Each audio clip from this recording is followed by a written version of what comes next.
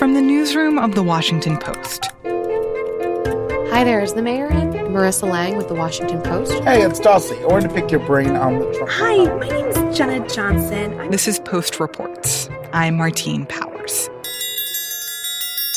It's Thursday, May 14th.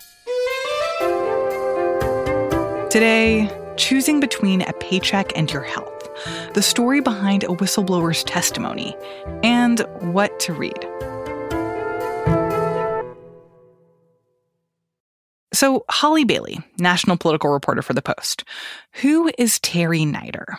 Terry Nider is 64 years old. She lives in Lone Tree, Iowa, which is a small town of about 1,400 people in far southwest Johnson County, which is basically the Iowa City area in Iowa. And she's on Social Security, but she works at a gas station a few days a week just to make ends meet, to help her pay her rent. I watch my grandson 3 days a week, and then I also work at Casey's 3 days a week, 8-hour shifts.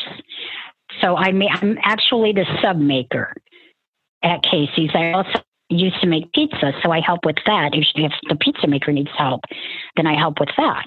And I just, I don't make enough on my Social Security. I'm semi-retired, so that's why I work part-time.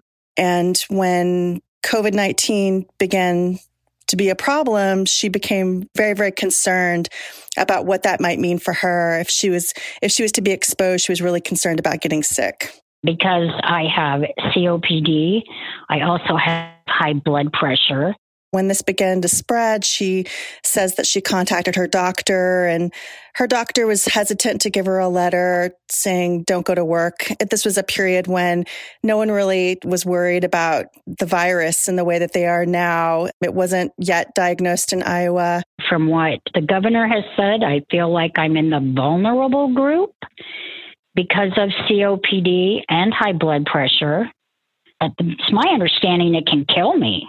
My physician assistant talked with her doctor that's over her, and they said no, they just didn't feel like I was in danger working at Casey's, that I'm away from customers far enough, I guess, but you still have the employees. I had one woman cough on me, my coworker. She turned and coughed right on me.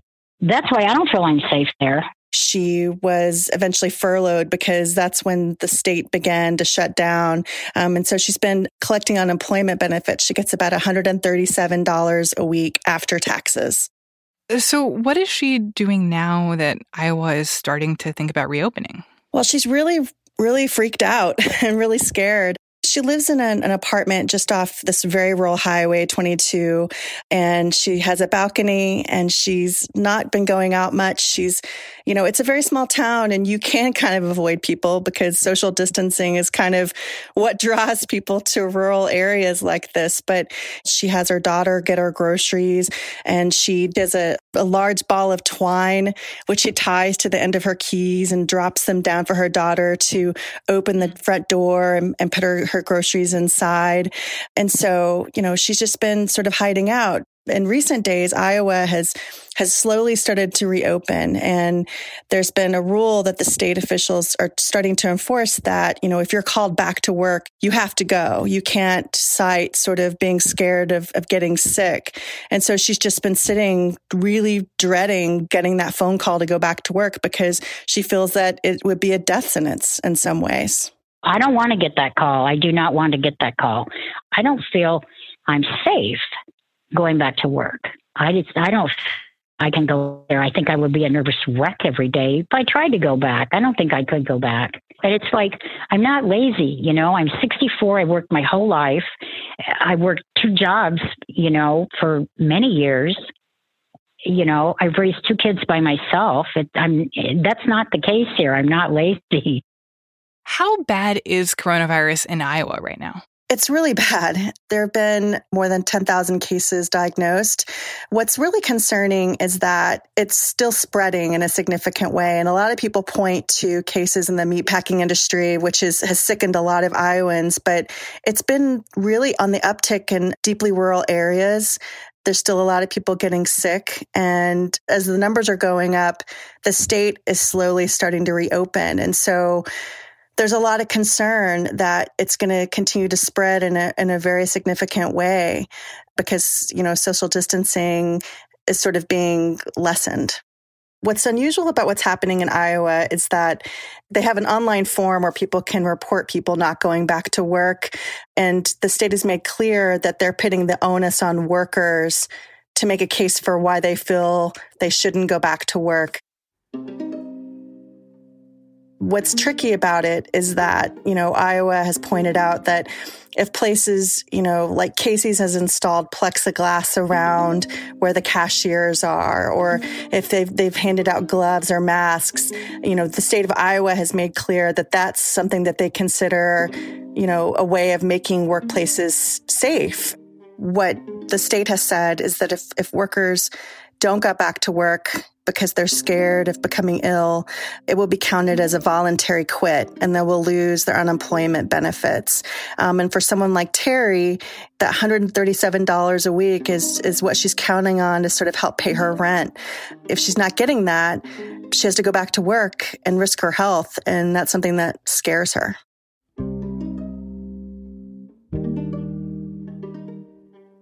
Right now, workers find themselves in a really precarious and sort of impossible place. On one hand, many of them have been waiting for a long time to get unemployment checks. And without that money coming in, they're now forced to make very dangerous decisions about whether to return to unsafe working conditions or perhaps try to ride it out at home. And then for others who did receive unemployment, there are now these new threats coming, sometimes from their own states, threatening to take away their unemployment benefits if they don't return to work soon. So if you're an average family living in a number of parts of the country right now, you're really facing these very difficult questions about what to do in order to protect your health, but also to protect your finances going forward. I'm Tony Rahm, and I'm the tech policy reporter for The Washington Post.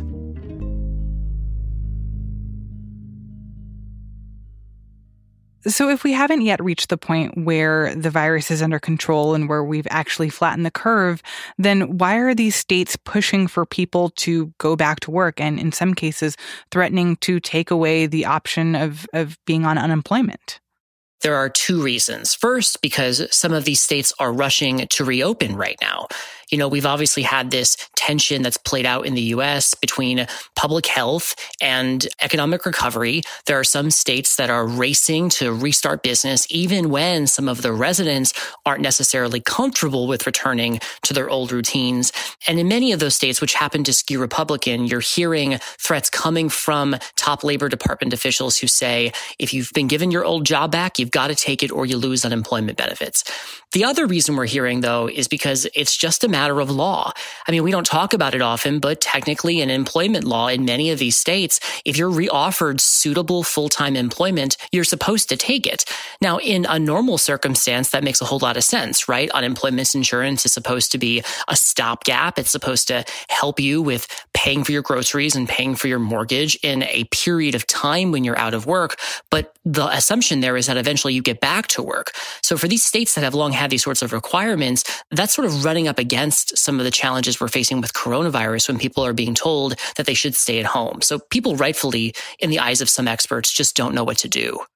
When the coronavirus outbreak in the U.S. was just beginning, I remember hearing some lawmakers, and particularly Republican lawmakers, pointing out their concern that if you add to the amount that people were receiving on unemployment, then you incentivize them to not actually go back to work when they have the opportunity to do that, or that people will say, look, I make more money when I'm on unemployment than I do at my actual job, so why should I go back to work?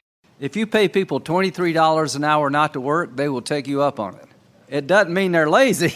It means if you're going to pay them $23 not to work, they'll probably take that over $17 to go to work, even though people like working. Is that a thing that's on people's minds right now? Sort of is the short answer there. It is, in fact, true that there are a lot of people who are making more money now on unemployment with the extra $600 that the federal government has authorized each week until the end of July than they were making on previous employment, whatever that job may have been. That, in the eyes of experts, is probably a sign that their wages were not sufficient and that the U.S. has a wage problem, but it is nonetheless true that there are people who may be making more. But the calculation is not that people are making more and that's why they want to stay home. It's largely that they're afraid of returning to the workplace because they're worried about their safety. I talked to this woman who has been a janitor for the past 20 years in a mall outside of Cleveland, Ohio. And, she was laid off a few weeks ago by her employer. She's been collecting unemployment since then. And there's a potential that her employer might call her back as Ohio begins to reopen. And I asked her very much about this. And yeah, it's true that she's making more now than she was in her job as a janitor. But what she said is that she wants to work. She doesn't want to be sitting at home. She wants to be out in her job. It's just that she's afraid of going back because of her safety. Now, she said she would go back if she ultimately had to. If Ohio requires them to return, she will return. But I think that's the experience that you're more likely to hear from workers. It's not that they're trying to milk this unemployment check for all it's worth. It's that they're afraid of returning to the job and they like the extra cushion that unemployment provides. And is there any special reprieve for people who say, look, I'm in a particularly dicey health situation, that I have pre-existing conditions, or I'm an older person and it's particularly risky for me to be back in my workplace? Yeah, there are some protections in place here. We've heard a number of states who say if you have a confirmed COVID-19 diagnosis that you don't have to go back, or if you're caring for someone who does, or even if you're a single parent and your child is out of school right now and you're their sole caregiver, you're allowed to stay out of work. You're allowed to continue to collect unemployment. But there's this growing concern that the rules that have been put into place still aren't sufficient. So, for example, take the issue around a confirmed COVID-19 diagnosis. I think everybody knows by now that testing is hard to come by here in the U.S. And so it can be difficult for some employees to use that as a way to stay at home if they have to, according to some experts. Is there any guidance from the federal government on how states should be bringing people back to work the right way? We haven't heard a whole lot from the Labor Department on this particular issue, but there are conversations happening in Washington right now about what to do with unemployment. And that's for two reasons. First, remember, a lot of these benefits, the plus-up $600 checks that we're talking about, will expire at the end of July. So you're beginning to hear some Democratic lawmakers say that it's time to pass more stimulus for people who are out of work for a much longer period of time. On the flip side, some congressional Republicans have said that maybe there's something that can be done with federal law and federal dollars to get people back to work faster. And so one idea that's emerged in both the House and the Senate is, can you create some sort of an overlap where perhaps a worker would get an extra month of unemployment while they go back to work? So they would get a little bit of a plus, but the obvious goal there is to get them off unemployment and back into the workplace. When this expires, and I promise you, over our dead bodies, this will get reauthorized. We've got to stop this. You cannot turn on the economy until you get this aberration in the law fixed. But both of those ideas, no matter which direction you ultimately go, are trapped in this larger congressional dynamic right now where lawmakers are barely talking to each other and negotiations have often broken down. So the future of the entire next stimulus package, including unemployment, remains as uncertain as ever.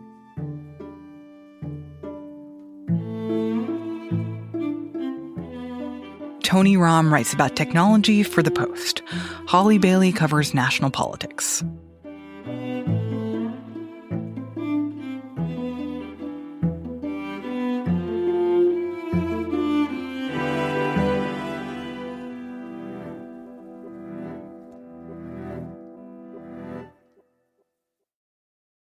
Today, the world is confronting a public health emergency unlike any we've seen in over a century. Our window of opportunity is closing. Without better planning, 2020 could be the darkest winter in modern history. So today, Rick Bright, an official who had been inside the Department of Health and Human Services, was called before Congress to speak and answer questions about what was essentially a whistleblower complaint that he filed last week. Aaron Davis is an investigative reporter for The Post. Today, we're going to hear about the disastrous federal response to an approaching pandemic. Dr. Bright has filed one of the most specific and troubling whistleblower complaints I've ever seen.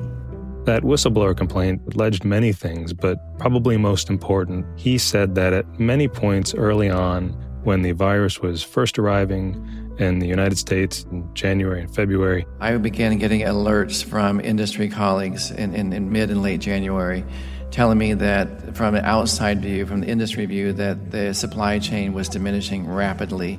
He raised the alarm about the country needing more masks, needing more swabs, needing more protective gear. I began pushing urgently in January, along with some industry colleagues as well. And those urges, those alarms were not responded to with action. And says that concern was dismissed repeatedly. And this office that Rick Bright worked for, it's one that you've probably never heard of, but it's key to understanding how the federal government has responded to COVID-19. Rick Bright worked for something called the Biomedical Advanced Research and Development Authority. And if that wasn't Washington acronymy enough, that's nested underneath of something called ASPR, the Office of the Assistant Secretary for Preparedness and Response. This office, ASPR, fills a really important role for the government. For many years, they have been one of the lead voices in deciding what the U.S. is going to stockpile in the preparations for a public health disaster and then how the government would respond. How they'd respond to things like a naturally caused pandemic or even a bioweapons attack like anthrax. And for the last 2 years, they've been solely responsible for managing and buying supplies for something called the Strategic National Stockpile. So this Strategic National Stockpile, it is about $7 billion worth of goods, antidotes, vaccines, protective gear, antivirals. There are stores of this, warehouses strategically placed around the country to respond to a disaster somewhere. Now, there have been exercises over the years, disaster planning models, where you'd have hospitals and public health officials and the government all sitting in a room talking about how would we respond to this? How do we get this antidote there? Well, we'd need protective gear. Could that be sent too? And as I understand it, you'd have the government there saying, well, if you need that, you can call on the stockpile. And the fact is, now that it's needed most, we've learned it is wholly inadequate to deal with a national public health disaster, that there's only a fraction of what was even needed in a matter of weeks. And the question that people are asking now is why? This stockpile that was explicitly created to prepare for a pandemic or a public health disaster, why is it lacking enough of the most basic critical medical supplies like PPE and ventilators? Because what this office, ASPR, has been putting into the Strategic National Stockpile is tons and tons of antidotes and vaccines for bioweapons attacks that are pretty scary, but also much less likely to actually happen. ASPR they consider themselves the combatant command of the response to public health emergencies in the United States. What does that mean? No, the person who wrote this, the bill that created this office years ago in Congress, is actually now the person who's the director and the assistant secretary in this office. His name is Robert Kadlec. And he really felt that going back to post 9/11, you remember the anthrax attacks, the concerns that there was the next big thing coming, that the United States needed to have an office, a hub, a general, if you will, that would lead the response in the case of a public health emergency. And so that meant you needed an office that could make sure that the country had enough antidotes and vaccines for smallpox, for anthrax, or any kind of a substance that we understood could be weaponized and used against the United States. And it would be this office's job not just to work on getting those in the hands of the government, but then figure out how to get them to every American in the entire country if it needed be. So when he was making decisions on what goes in the stockpile and was investing in things that would be useful in the case of a bioterrorist attack or some kind of biowarfare, was he doing that to the exclusion of preparing for more basic things? In essence, yes, because there are, unlike across the river at the Pentagon, where there's tens and hundreds of billions of dollars to spend on military warfare and weapons, there is a very small amount of money, relatively speaking, that goes to public health. And so the couple $2 billion a year that could go to something new, in Kadlec's eyes, should go to the antidotes and vaccines that only the U.S. government would ever really want anyone in the country to have, and that companies would not make unless there was a customer waiting, being the U.S. government. He thought that and has said so in meetings that, according to people I've spoken to, that, when it gets to, say, protective gear and things, that the industry is going to have to step up and fill the gap and begin making those in greater quantities. The thing is, the Strategic National Stockpile has been deployed 60 times since 2001. 59 of those times were for some response to some kind of natural disaster, not a weaponized bioattack. We understood America would face a shortage of N95 respirators for a pandemic response in 2007. And we have exercised and known and evaluated that number almost every year since 2007. It was exercised even as late as early as 2019, August, in Crimson Contagion. Last year, this was an exercise that was organized by his office called Crimson Contagion and played out the scenario almost in an eerie way of what we've seen this year, a virus that breaks out in China, works its way across the world. And some of the conclusions of that working group inside his office that conducted that was that there would be a national shortage, an international shortage of protective gear, of the kind of elements that you would need to respond every day in working through a very serious health crisis. And when he was making those decisions on what to get for the stockpile, did other government officials or public health experts have concerns that he was basically paying attention to the wrong thing? Yes and no. There's a large group of proponents of making sure the U.S. has the stockpiles for a bioterror attack. To say that this was just Robert Kadlec's issue is also putting a little bit too much blame on him. For years, the Strategic National Stockpile hasn't been able to stockpile everything the country could need in any imaginable scenario that could go wrong. One person who sat on the board that helped decide some of these purchases that they'd make for the stockpile said it's not just apples and oranges. It's like apples and pine trees and Yeti and, should we be stockpiling iodine for a nuclear attack or antivirals for a pandemic influenza or protective gear or smallpox? I mean, these are all their own kind of universes of public health emergencies. And there was not enough money to fund all of these. It's impossible to think the United States could really stockpile enough for any imaginable scenario. But wasn't there a sense that something like PPE and stuff like face masks, N95 masks, ventilators, things that help people breathe or help doctors be able to do their work in all kinds of scenarios, that would be like the bread and butter of what you would need in a lot of different public health scenarios?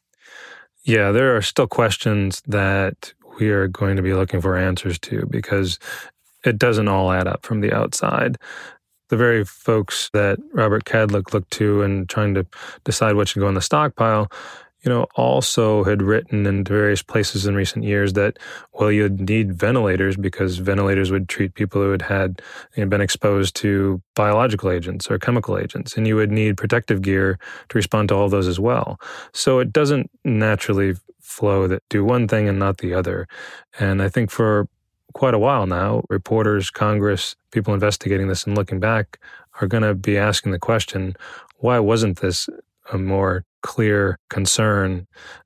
One person who's kind of been a voice in the wilderness on this issue is the other person who testified today before Congress. Mr. Bowen, you can be seated at the witness table. Michael Bowen. My name is Michael Bowen, and I am the Executive Vice President of Prestige Ameritech, which is America's largest domestic surgical mask maker. I have been in the medical industry since 1986, and with Prestige Ameritech... He worked for various companies over the years as there were consolidations and more offshore outsourcing of medical gear and protective gear that was used in the United States. Until 2004, 90% of all surgical masks worn, and I'm including surgical respirators, were domestically made.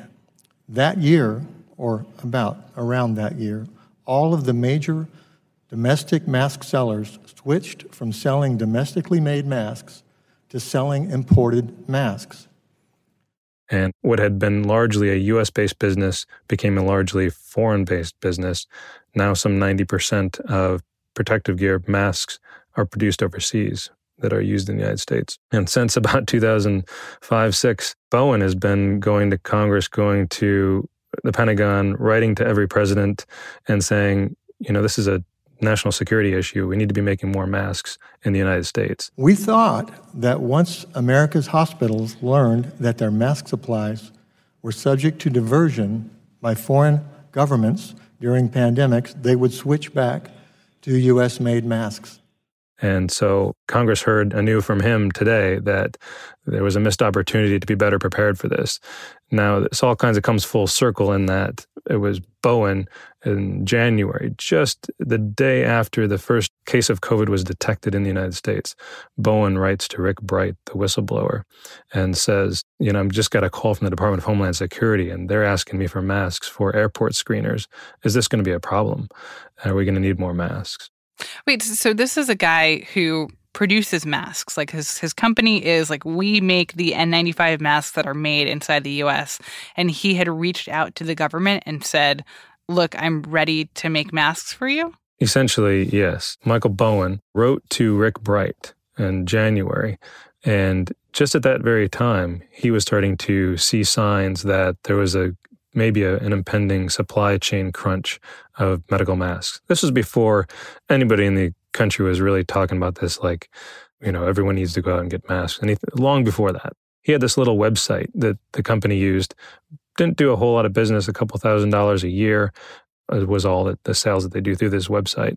And within a few days in January, it did $700,000 worth of business. Wow. And so he writes to Rick Bright, who he knows because he'd been for years trying to get an office like BARDA to take this more seriously, and says, is this going to be a problem? This looks like a problem from the vantage point of my company. Congressman, I'll never forget the emails I received from Mike Bowen and indicating that our mask supply or N95 respirator supply was completely decimated. And he said, we're in deep shit. The world is, and we need to act. Bright tries to elevate these concerns, forwards Bowen's emails. The next day, Bowen writes and lays it out more specifically. He says, I have 4 mothballed manufacturing lines that can make N95 masks. They haven't been used in years because of consolidations in the industry. But he says these would be difficult to put online to get back running, but we could do it in a dire situation. If you were to receive orders now to activate those lines, and how many more masks could you be manufacturing right now? We could be making about 7 million N95 respirators a month. However, again... Did you say a month? Yes, a month. So say that again, the number of masks? 7 million N95 respirators per month. And he, by his telling, was blown off by HHS. And you can see some of this in the emails that Rick Bright has attached to his whistleblower complaint. I pushed that forward to the highest levels I could in HHS and got no response. He forwarded this on to his boss, Cadlick, on to other division heads at HHS, and repeatedly it says, we're just not in a position yet to answer or to take on an idea like this. That was our last window of opportunity to turn on that production to save the lives of those healthcare workers, and we didn't act. It wasn't something that HHS, that the government was really thinking about in that way of how could we ramp up domestic production in the last weeks of January and the first week of February.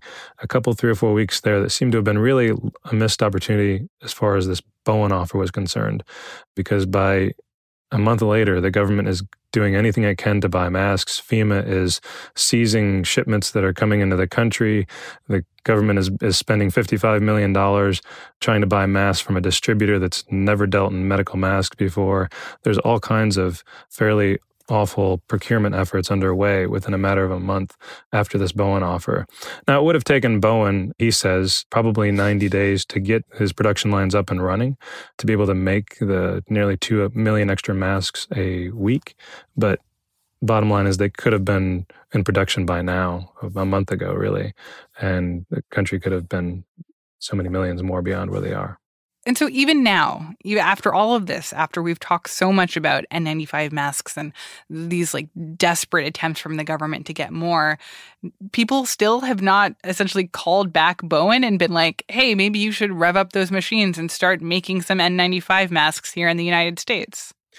No, it really seemed to sputter out. According to Peter Navarro, who's the manufacturing advisor for President Trump, he told me that this company was difficult to work with, and it was easier to deal with like Honeywell and 3M and other big companies that ultimately they did sign larger contracts with. So when you look at these things together, both the fact that the national stockpile was essentially not stockpiling the right things or the right things that we needed for this pandemic, and then that even when it started to become clear that we were going to need things like N95 masks in huge numbers, that the government didn't act quickly enough to start making that happen in greater numbers. What do you think that says about the level of preparedness that the government had for a moment like this? Well, we know a couple things. We know that in the months since the pandemic has reached the United States, this job, Robert Kadlec once envisioned to be the general in the situation, he really wasn't. It's clear that things did not work how they were supposed to on paper. The U.S. government has now issued contracts for over $600 million for masks and other protective gear. And that's paying a whole lot more for these masks than they might have needed to otherwise. And they're arriving later than they were needed, especially in places like New York, where there have been doctors and nurses who have died. And so I think it's going to haunt some of these families of whether the government could have done a better job. Why weren't we better prepared? I think also going forward, there likely will be a much more robust conversation about supply chains and just how much you can actually rely on foreign manufacturers for things that you need. If everyone in the world needs them at the same time, how are we going to get what we need the next time around?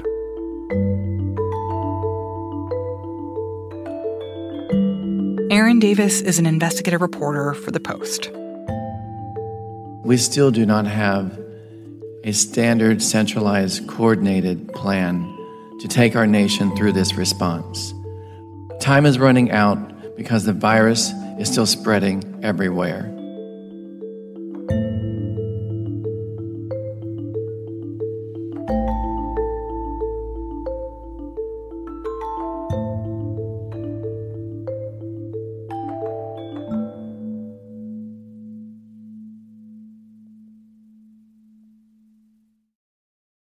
And now, one more thing.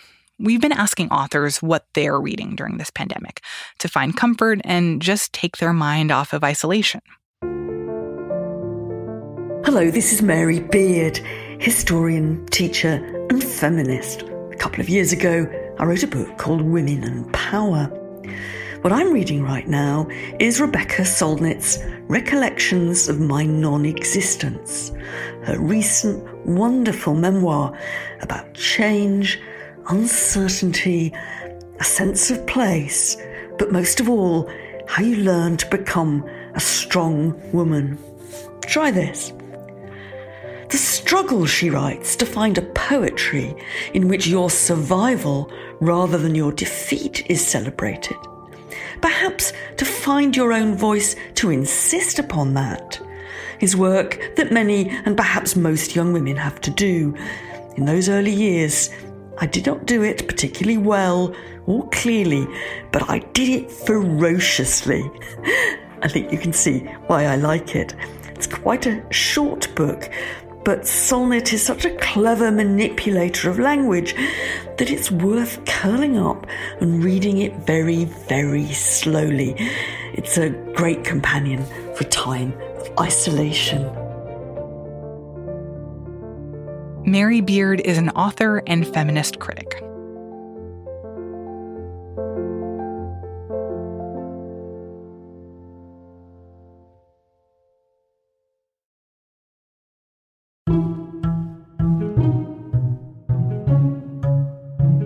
That's it for Post Reports. Thanks for listening.